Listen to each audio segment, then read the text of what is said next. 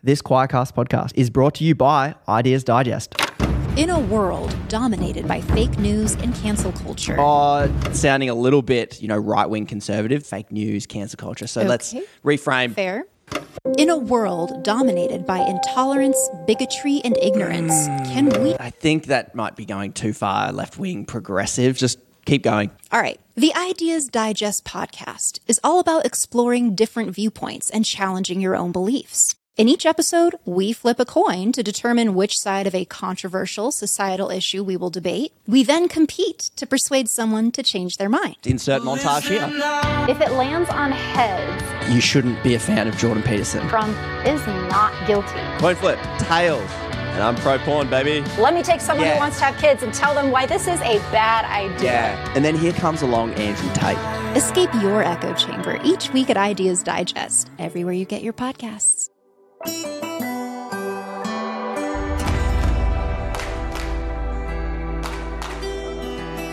Hey folks, welcome to Wilder Olive,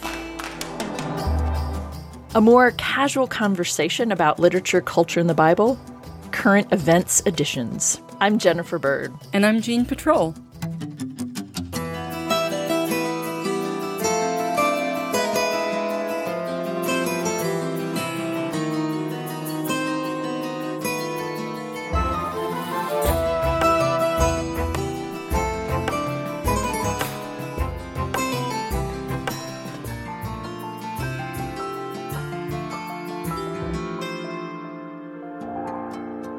Hey, Jennifer.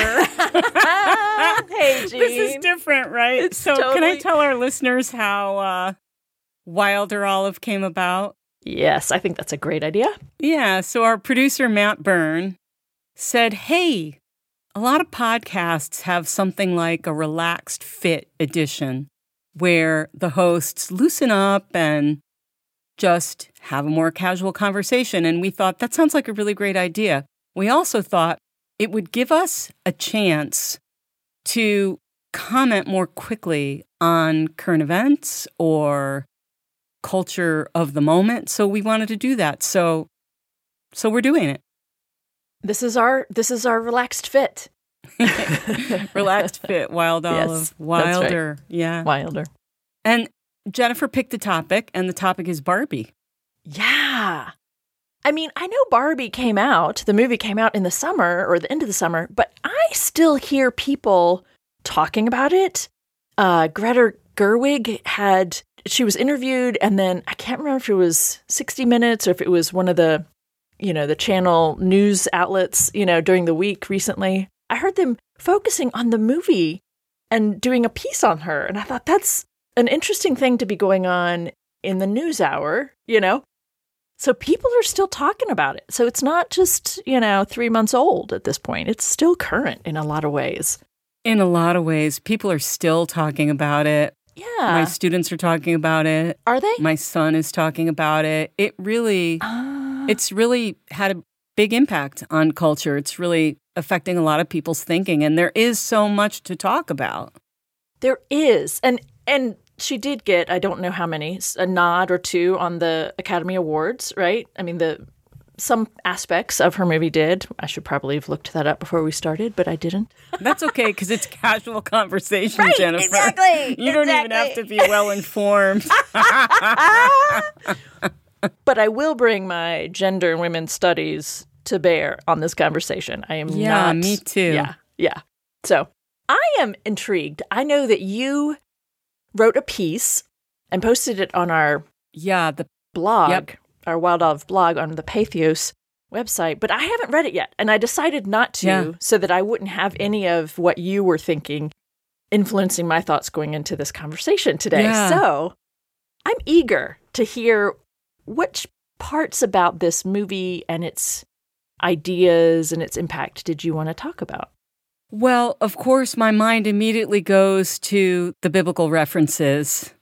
And in the Pathos article, one of the biblical, I wouldn't say a reference, I don't think that this is a reference, but this is an echo of a biblical story, and it's the story of Ruth. So coincidentally, the name of the maker, the inventor of Barbie, is Ruth Handler.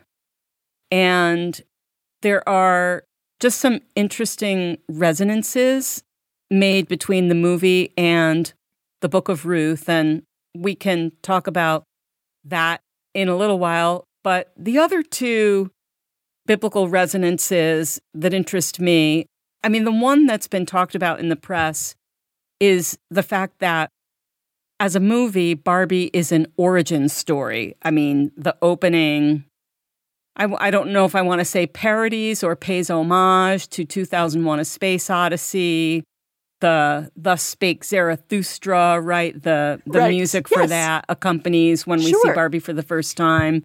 And it's told like an origin myth. In the beginning, there were little girls and they always played with dolls, and all the dolls were baby dolls. And then Babies. Barbie, right?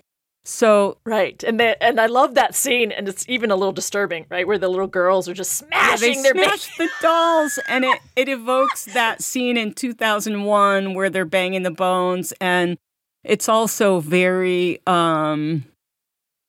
just realistic in a way, because girls play with little dolls in all kinds of ways, including beating them or just abusing them. That happens to Barbies Right. and happens to Exactly. dolls. It's not always sweet, right? That sugar and spice and Right. everything nice. That's not really what girls are. or necessarily how they play.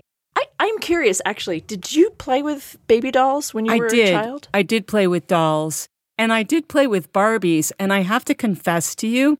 So remember the character Mean Barbie in the Barbie movie? So Mean Barbie gets to be Mean Barbie because girls play with her too hard.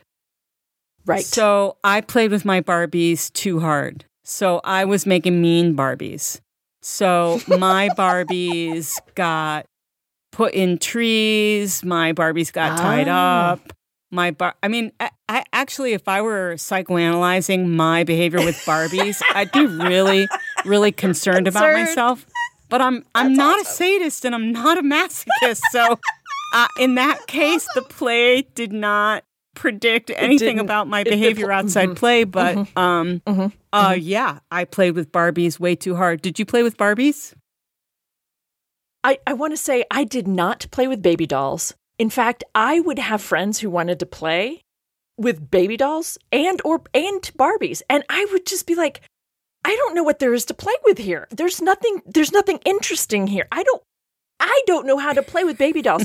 I could change a kid's diaper at the age of 8. Like that's not it. Like I got the real stuff going on. What am I supposed to do with a baby doll? And I had a Barbie so that I could braid her hair. And that is it. Yes. And I had a friend who would like take socks and turn them into sheath dresses for her Barbies and like do all kinds of stuff. I'm like, that's interesting, but I have no desire to do that. And then I'd go over to this other friend's house and she had kin and all the little fun little stuff. And I was like, I don't get this. Why would I want to play house with Barbie? Like it just That does not compute. I would say that is a good predictor of me. I didn't know it at the time. So anyway, so I am certainly getting riled up about this because I do think it's interesting. And I was tracking with this whole like, why are we training kiddos, little girls to tend to be, Yeah. Got some Well, I issues loved there. my baby So, dolls yes. also. I had a doll called Good. Leanne. Okay. And I took care of her. And I fed her and I didn't have any. let her nap and I didn't want them. changed her and all that. And I really loved Leanne. Good. She wasn't mistreated. She was not mistreated. No, I never mistreated my baby dolls, only my Barbies, whatever that means. Okay.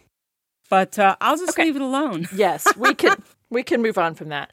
I just wanted to put that out into the world that not all young women, not all little girls wanted to play with Barbie dolls or baby dolls. Yeah. And it really was just the hair. That's what's interesting. I liked her hair and I'd put it in a whole bunch of braids. That was fun. Yeah. Yeah. Okay. So one of the things, so I rewatched the movie this morning. Yes. And one of the things that struck me again about the opening to the movie, there's a lot of parody in the movie and a lot of play with and work with all kinds of ideas about Barbie and the cultural history of Barbie. Mm-hmm. I think one aspect of the cultural history of Barbie is that at least some feminists and certainly some toy manufacturers imagined that by having a doll that wasn't a baby doll, a grown woman doll that you could play with who could be a firefighter or an astrophysicist or whatever, that was a bold feminist move. Empowering. To help little girls imagine themselves with homes and cars and careers and uniforms, right? And part of me gets that. Also, the movie points out that the creation of Barbie dolls did not usher in a feminist utopia. Right. What I found so interesting about this, and it's almost like I am not entirely sure what Gerwig's point is. That's one of the reasons I wanted to chat with you about this, because it's as if she is saying empowering Barbie means the disempowerment of Ken, or the disempowerment, the objectification of males, which is an interesting claim to make about the dolls and the world of the doll. Right, the world of Barbie as created, right? Because Ken is not given center stage, and that I would agree with that. But I'm not sure if I don't know. I feel very uncomfortable about the movie. I don't know so we can talk this out or in whatever ways you want to, because I'm still just not sure what her point was. Well, that's interesting. So In Barbie land, right? Just for listeners to recap the narrative, and also there could be some people listening who haven't seen the movie. Exactly. So just to recap the narrative. So it opens and we're in Barbie land, and it's a Barbie world, and the Barbies relate to other Barbies, and the Ken dolls are clearly secondary adjacent figures to the Barbies. The Barbies run the world. Barbie's on the Supreme Court. Go ahead. Well, and it's a saccharine kind of sweetness. Everything is perfect. And la la la la la la la la. Everything is lovely and everybody's happy all the time, etc. So go ahead. Yes. So back to your summarizing. Until Barbie starts having thoughts about death. Right. So into this paradise, and there's another biblical echo, right? There, paradise is lost. What's forbidden in Barbie land is thoughts of death, awareness of mortality. So Barbie and her friends are having a Bollywood-type dance fest, and suddenly Barbie blurts out, "Have you ever thought about death?" And everything stops. So at the mention of death, the idea of mortality, all the idiot glee stops dead. And the second thing that happens is that Barbie's feet go flat. In the movie, I mean, you know how actual Barbie's feet are like made for high heels? Yeah. And then in the movie, the character really has feet shaped like that, and then they go flat. And then she has no idea what to do with that. She has no idea what to do with that. And it creates a gag reflex. The idea of having flat feet, right? Creates a gag reflex in all the Barbies and the Kens. Right. But basically, then the Barbies counsel, all Barbie's friends counsel her to go to Weird Barbie to see what's going on. And Weird Barbie does this big exposition and essentially discovers that a rift has opened in the fabric between Barbie land and the real world. And the woman who is playing with the Barbie doll in the real world is having gloomy thoughts, and that's transferring to Barbie. So Barbie has to go on a quest to the real world to find the woman who's playing with her and help her solve her problems so that Barbie land can go back to being idiot glee land, idiot joy show land, to quote a post-punk British band called The Fall. So Barbie goes to real world, but having Barbie in the real world really also messes up the real world. And so Mattel gangs up on Barbie and Ken to send them back to Barbie Land. And in the meantime, Barbie has found the people who are playing with her, and it's a mother and a daughter. And it's actually the mother playing with the doll. And then they team up to go to Barbie Land. And then they have to save Barbie Land because after Ken was walking around in the real world, which he describes as like a patriarchal utopia. It's like men and horses rule the world. And he loves it, right? Then he goes back to Barbie Land and turns it into this patriarchal nightmare. So Barbie and the real mom and the real daughter have to save Barbie Land from this Ken nightmare. And they do. So what I would argue isn't that. So it's like 3 acts, right? There's Barbie Land goes sour, and then Barbie and Ken in the real world, and then saving Barbie Land from patriarchal hellscape, right? Right. Yes.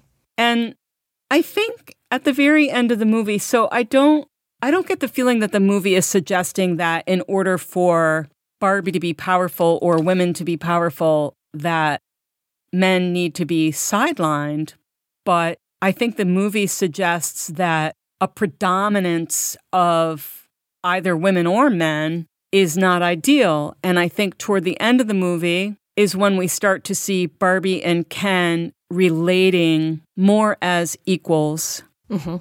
So Ken has less power, but Barbie has less power than she had when the movie opened. And she wasn't really paying attention to Ken at all. I think what she says toward the end of the movie is, I'm sorry I took you for granted. I didn't appreciate you. I didn't listen to you. And so they both, Barbie and Ken, start to try to relate to each other in a new way.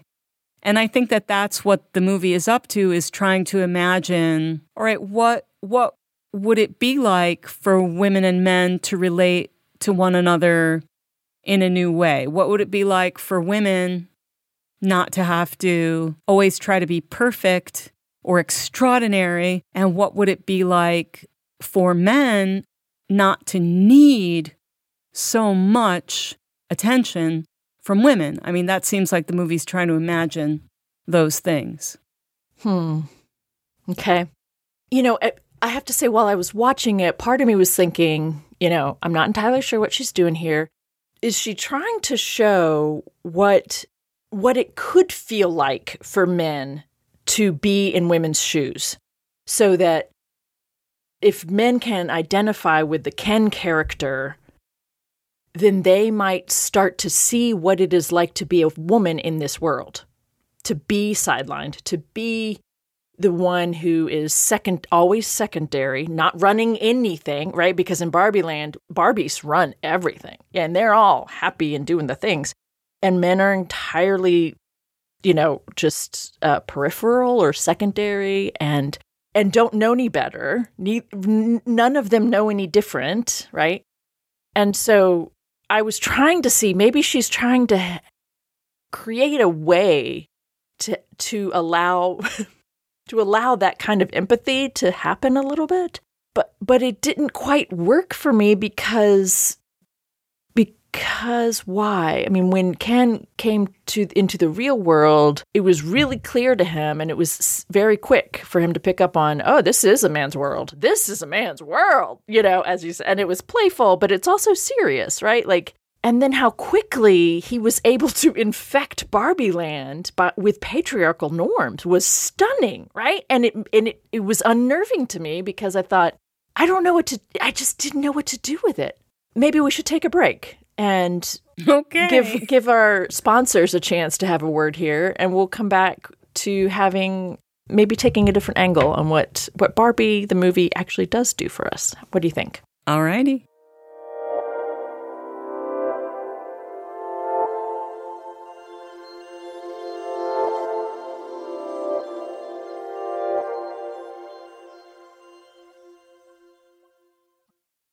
So, Jean, you said that you saw a couple different biblical resonances, and I'm intrigued by your by what you said about the movie Barbie having resonance with, or maybe paralleling or something, the story of Ruth? Yeah, I wrote about that in the Pathos article, and I feel like I should just refer listeners to the Pathos article if they want to read about that. But there's another biblical reference that I think you will really resonate with, because I know this is a biblical character that you've talked about and possibly written about, I'm not sure. But there's this scene where Barbie walks into the executive suite of Mattel. And she is really puzzled at the fact that there aren't any women CEOs. Or just, at the table at all, right?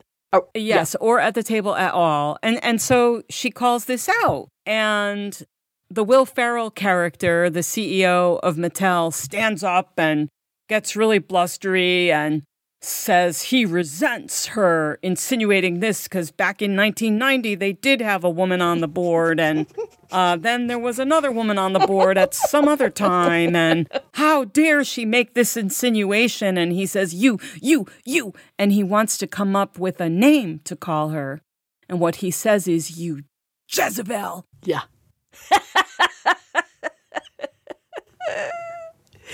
Yeah. And it's interesting to me. I mean, the Bible obviously is such a never-ending resource of cultural material, and that Jezebel character gets used, and the name gets used to evoke just a woman who's so incredibly out of line.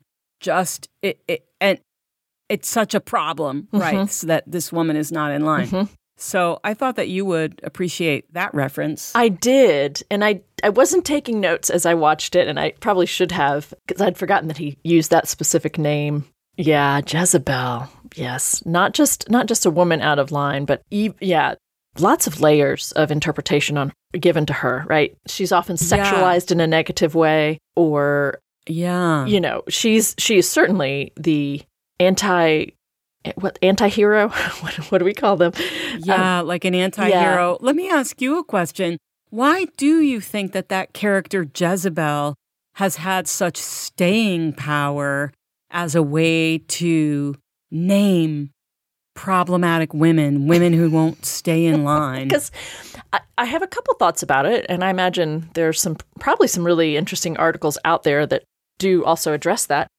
But my first thoughts are, she's a wife to a king, right? So he's the one with power, but she is clearly in the story manipulating him as the way the story is told. And I would suggest that throughout history, that is how women have tried to get things done. Is if the only access to power is through the man they're married to, right? Then they're going to use that if they need to. And I think that has been spun in negative ways, just in general, over the centuries, without actually seeing why that was necessary, right? This is the setup. So this is what we have to work with. So we're going to do what we have. We're going to work with what we've got and do the best we can.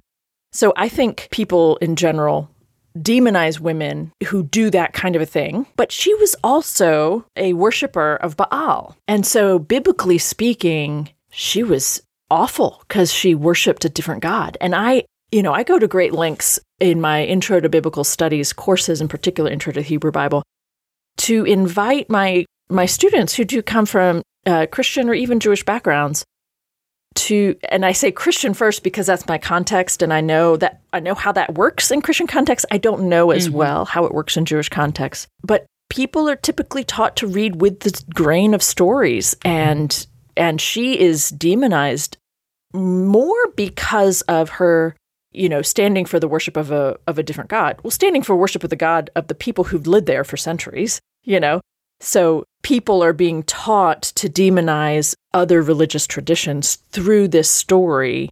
And so she, as a female, as a manipulator, as a Baal worshiper, it's like, pile it all on, And all of those are things that are still being demonized about people, whether they're male or female or beyond either gender.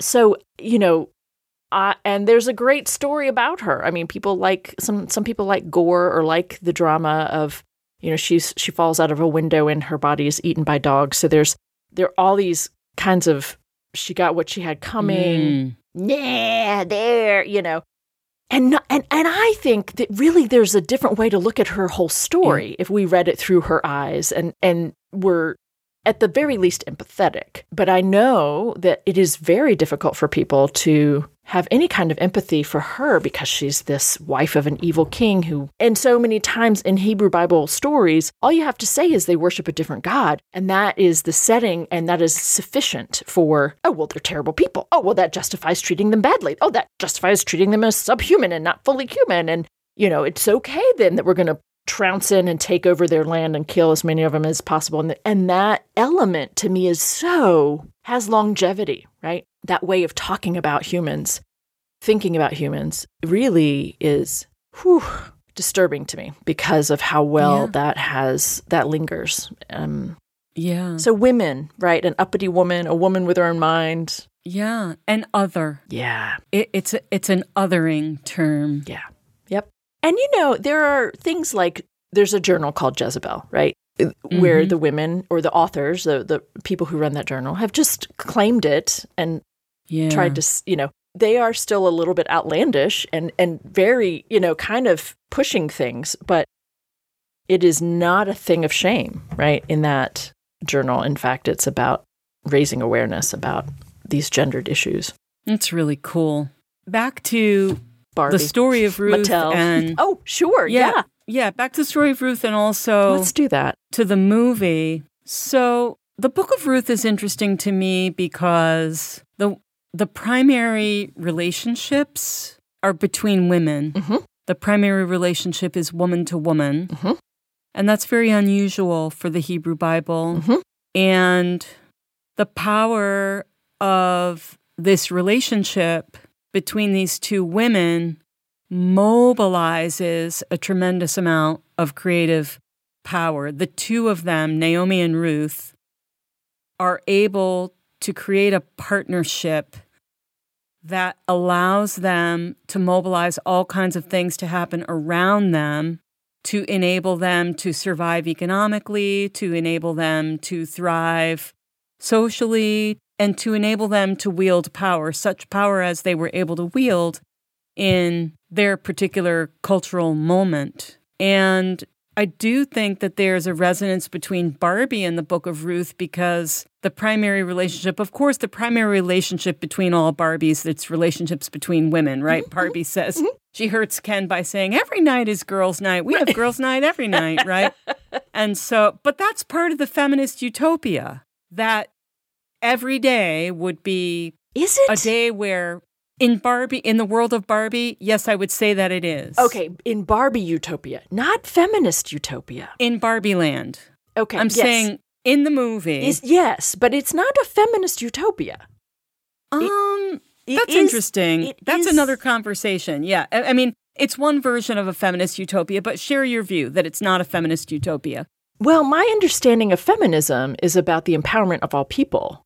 And for me, that also, incorporates awareness of differences and injustices as well as racial injustices, systemic issues that play out for all people. And so for me, a feminist utopia would be a place of shared power that doesn't have any sort of gendered, preference in terms of who's in charge and in power. Yeah. But it's about people's needs being met. Yeah. Communal, shared power. It's not about this is just about women, because I find that to be equally problematic. Yeah, I think the movie does too. And we don't see the kind of feminist utopia that you're talking about in the Barbie movie. Right. It might be hinted at after the movie ends. Maybe. But there's one version of like a feminist utopia, I think, in Barbie land, in the sense that women run. I agree that it's not a feminist utopia, but it is the world imagined by, the creators of Mattel, Barbie. And I think it's part of what Barbie, the movie, is satirizing, this idea that if you only have all women Supreme Court justices and a woman president, and if all the professionals are women and if men are marginalized, that's fantastic. I think that's one idea that the movie does satirize. Yes, I agree. But the primary relationships in that world are between women, if they're even relationships. I guess you could also argue they're not relationships at all. Mm-hmm. But there's a very powerful relationship that develops between Barbie in the movie and the woman who plays with Barbie. That's the mom, played by America Ferrera, and the mom's daughter. And there's also a very powerful relationship between Ruth Handler, Barbie's creator, and Barbie. And when the movie is very self-consciously commenting on its own ending, how can the Barbie movie end? Oh, Barbie goes off with Ken. No, like that's not going to happen. How does this movie end? Like the way the movie actually ends is that Barbie meets her maker. Barbie puts her hand in the hand of her creator, and the creator shows her what being human is all about. And the film montage that you see when Barbie and Ruth Handler are connecting is you see a montage of ordinary moments, seeing the sunlight, seeing the wind, kids playing, mothers and children connecting, a series of ordinary moments. So I would say that primary relationship between Barbie and her handler, Ruth, like Ruth Handler, exactly. Her creator, right? Yep. Just echoes that world of the Book of Ruth where the primary relationship is between two women. And I think that there's something really radical and refreshing about that. I would like to pick up there and take another break for our sponsors and pick up there when we come back, if that's all right with you, Jean. Sure. Okay.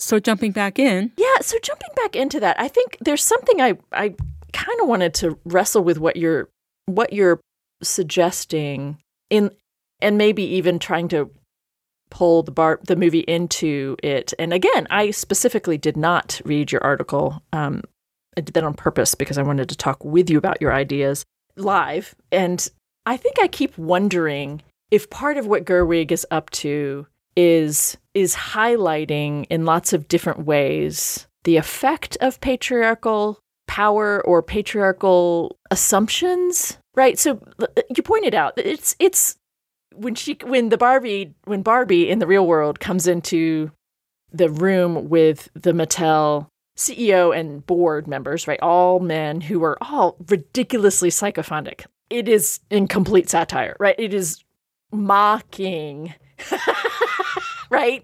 What it looks like to have a person in control with a board that's keeping him accountable. Not at all, right? Not at all happening. So that is almost like this kind of odd fantasy, cartoonish thing happening, right? Whereas the rest of the world is normal. So, is she playing with, even at the level of women empowerment, such as what these dolls are supposed to perhaps offer, men are messing with it in a way that I'm not even sure. See, this is why I kept going, I don't know what's happening here. What is this doing to have the movie mock what's happening in the real world? I'm not sure about that. I'm not sure what she accomplishes there.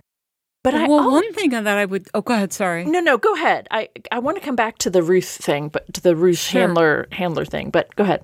One purpose, I think, of contrasting Barbie Land with the real world is to demonstrate that the fact of having Barbies has not created any kind of a feminist utopia. I mean, yes. In the real world, right? Yes. It doesn't exist. But I meant when she goes into the Mattel boardroom. Yeah. That's ridiculous. That scene is so utterly ridiculous but the rest of the world is like the world is. So Mattel is being portrayed in a very satirized way. That isn't how boards work, or is that really how boards work? Right.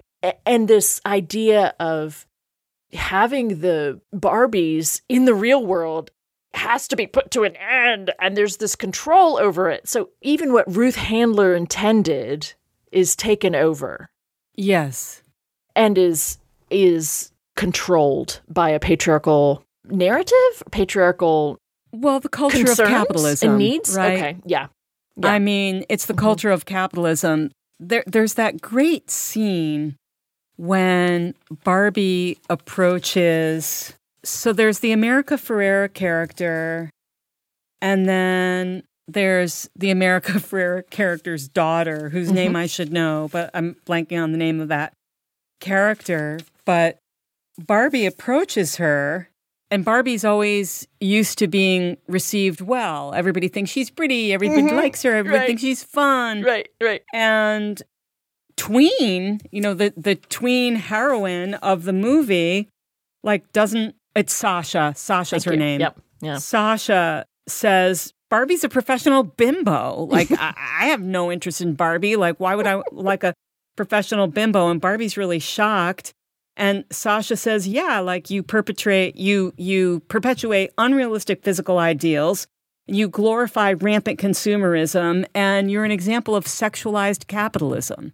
So I do think that boardroom scene shows that capitalism commodifies even really good ideas. Probably it was a really good idea, right? For Ruth Handler to invent this doll that girls didn't have to nurture, where their imaginative play could be about doing things in the world. That's a cool idea. Capitalism commodifies that immediately, appropriates that immediately, and turns it into something, let's say, more sinister. Okay. Where you always have to be extraordinary. Astrophysicist Barbie and brain surgeon Barbie. There's a lot of jokes in the movie, how about depression Barbie? Yes, Here's panic attack Barbie. Right. What about, and the big idea at the end is, what about ordinary Barbie? Yeah. Can we have ordinary Barbie? Right. How about being ordinary? How's that for an idea? Right. Yeah. I think I'm swinging back in my mind so we can, maybe wrap this up here shortly. But I think you and I we'll always, and it's good. It's actually good for our conversations. We'll always have a very different take on biblical texts. And I'm not sure if I need to get that out of my system or if I need to just keep holding on to what it is I'm doing with them that is very different from the way you are doing things. And I like that. I like what you do with biblical stories and texts and narratives. And I like that you find the good in them. I do. Where I find things very troubling. And so I think that's actually kind of a moment. That is exactly what happened here with our viewing of the movie Barbie and our reading of the story Ruth. I see women who are, yes, they are working together, but it is utter desperation. And, I see the using of Ruth and her body, and her willingness to do that seems to come from her love and devotion to Naomi. And Naomi uses that. And Ruth disappears when she produces a child, So I kind of hang on to those elements more than being able to celebrate the women's relationship part of it. So I like the way you find the positive. Yeah, and for me, it's a both and. Okay. I mean, it's a both and. There are so many disturbing parts, obviously. Of the book of Ruth. I mean, it's really disturbing. Yeah. And I don't deny that. Yeah. Okay. And in a textual landscape totally populated with other kinds of relationships, to find this relationship between two women is something interesting. It is refreshing. It is refreshing. Yeah. I fully agree with you on that. Yeah. I appreciate getting to chat with you about Barbie, the movie, and to hear... it's fun, Jennifer. Yeah, hearing some of your thoughts about that. I appreciate it. Yeah, thank you. Thanks for thinking of the idea. And we'll be on the lookout for other topics for Wilder Olive. This was fun. This was fun. Little Wilder Olive, more casual conversation about literature, culture, and the Bible. Yeah. Current Events Edition. All right, listeners, thanks for coming along for the ride. Great to have you with us. We'll talk to you again soon. Catch you next time.